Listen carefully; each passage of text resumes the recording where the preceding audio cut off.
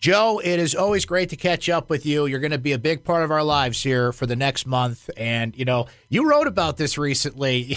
Your relationship with Syracuse fans the past couple of years has been interesting, to say the least. But here they are again, right smack dab on the bubble in the middle of that conversation. So, Joe, at the very least, we're making it interesting for you here in Central New York. Yeah, I used to think, what is it? What's wrong with me? That I keep getting into this love-hate relationship with the same school. It's like fatal attraction. The Cuse Nation, it's love-hate, like they love to hate me. And then I think to myself, well, there's 351 schools. How can this same one be like last four in, first four out every year? Like, that's got to be some kind of mathematical anomaly.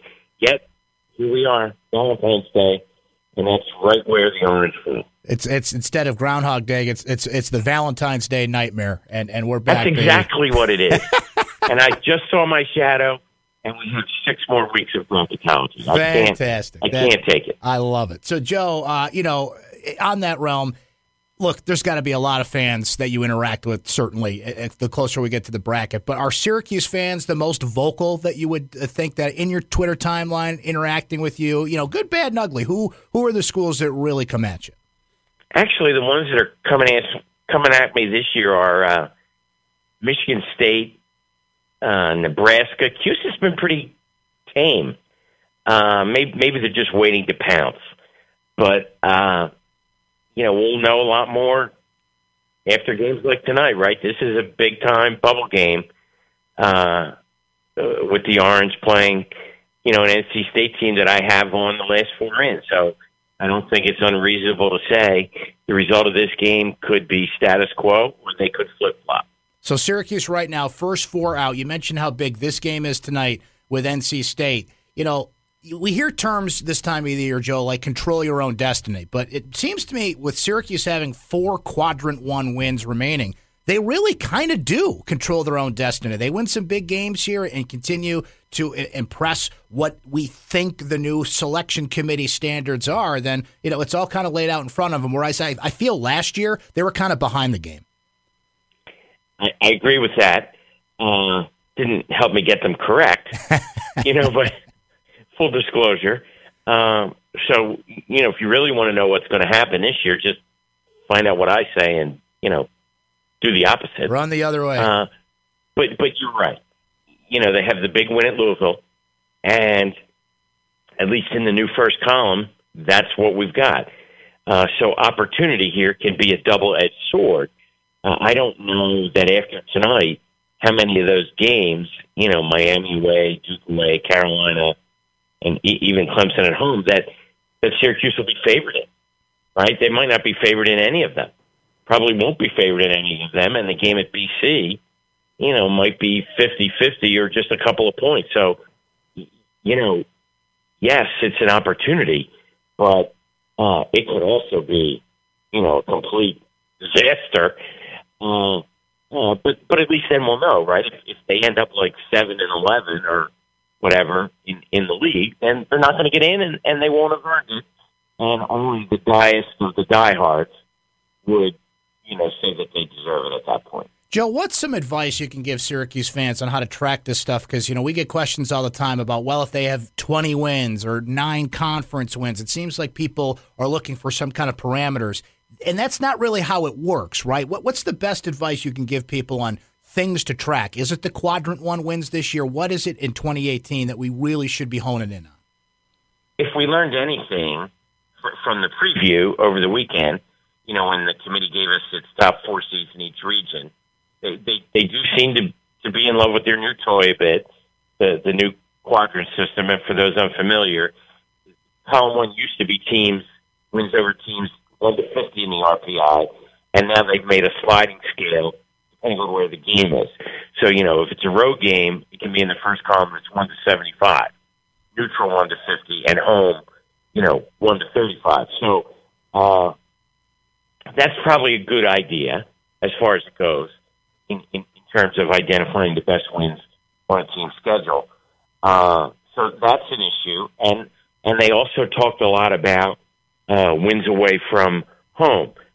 Bruce Rasmussen, the chair this year, made a point of saying, the 4 number 1 seeds were combined 40-8 away from home. Last time I checked, Syracuse was 4-5, which is, not a dangerously bad record. I mean, road teams in college basketball lose 70% of the time for a reason, because it's hard to win on the road. But certainly, they need to add 1 or 2 big time wins to their resume to have a real chance on Selection Sunday. ESPN Bracketologist Joe Lunardi is our guest here on ESPN Radio Syracuse. The Orange with a big matchup tonight in that realm against NC State. Joe, right now, you mentioned those quadrant systems and how we're kind of getting used to that and got the preview this past weekend. How has that changed your approach and how you're putting your bracketology together, if at all? It hasn't changed very much. I've changed my own columns to reflect that, but had always had my own way of measuring quality wins based on the site of the game and more a composite ranking of the teams than strictly RPI. And I take it a step further. I measure the number of opportunities each team has and then how they perform as a percentage of those opportunities. Because you'll get teams that might have 15 games against those in the field or close to it, and another that might have 5. Well, if you just count total wins, which unfortunately I think the committee does, maybe to an unhealthy extent, the teams in the non-power leagues are obviously going to be disadvantaged. But, if I collect 80% of the opportunities, and I have 6 of those games, and another school has 16 of them and collects only 40% of the opportunities, well, I think you at least have to look at it as what accounts for the difference. And, that gets into the whole debate that I've championed between the high-quality non-majors and what I call the middling majors. And that's, a category that Syracuse has been in probably more often than they'd like in recent years. And I think as a group, the committee is still overvaluing those middling majors. The new numbers might help a little bit in that regard, but, the overwhelmingly skewed nature of the process is in favor of the power league. Joe, you've got 9 teams in right now from the ACC. Obviously, that can change as we go forward here, but one way or the other, it is going to be really fun to watch how the ACC plays out here because there is a giant logjam in the middle, and this could really break a number of ways based on how it goes. But, it's a month away. It's not anything definitive at this point, but how strongly do you feel that the ACC could get 9 teams in given how jammed it is at this point? I think it's probable. I don't think it'll go up because if anybody slides out, like an NC State, somebody's going to take their place. If I had a bet, would it go up to 10 or go down to 8, I would bet the under, if only because more teams tend to play their way out than in late in the year.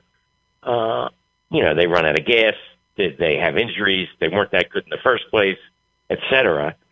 But I really believe they'll get 9, and I think that's the right number for the league that it's been this season. Kind of the same question on the top seeds because it's been interesting to watch college basketball this year. There's a lot of really good teams, but it doesn't seem like anybody's kind of separated from the pack. So right now it's Virginia, Villanova, Xavier, and Purdue. Of the teams on the 2 line, Auburn, Kansas, Cincinnati, Duke, is anybody really going to make a move for that 1 spot, or do you feel that it's probable, I'll use that word again, that those 4 teams are going to hold the line given if they continue to win and take care of business? Well, it's funny. There are 2 teams on the committee's 3 line from the weekend preview that I believe should be 2s, and that would be Michigan State and Texas Tech, both of which scored impressive victories last night, particularly Michigan State. I think when at their best, the Spartans still have the most ways to beat you, and it wouldn't surprise me at all if they end up on the top line come Selection Sunday, because I think deep down they may be the closest thing we have to a great team when they're firing on all cylinders. And as for Texas Tech, this is a team that is a game up on Kansas in a very good Big 12 and a game in hand, essentially, because they've won the first meeting with Kansas. They could break what's been 13-year stranglehold of that league by the Jayhawks. And I got to think if you win the Big 12 and you win the Big 12 tournament, should it come to it, that if that doesn't get you a 1 seed, then I don't know what we're doing. Joe, there was a great line in a movie once, we just can't quit you. And it's going to be the case again down the road here as Syracuse is going to be riding that bubble, and we'll be following along closely. And hopefully we behave ourselves on Twitter. You just ride that storm as best as you can. You know how passionate Syracuse fans will be. But it should be fun, and I can't tell you how much we appreciate your time and your perspective here today. Well, thanks, Brent. Here's what I'm rooting for. I'm rooting for them to win their next 3 or 4 games and take us both off the hook. There you go. Now we're talking. But it can't be the easy way. I think you just jinxed yourself. No, and it won't be. Joe, thank you so much. We'll catch up soon. You bet, Brent. Thanks a lot. All right, Joe.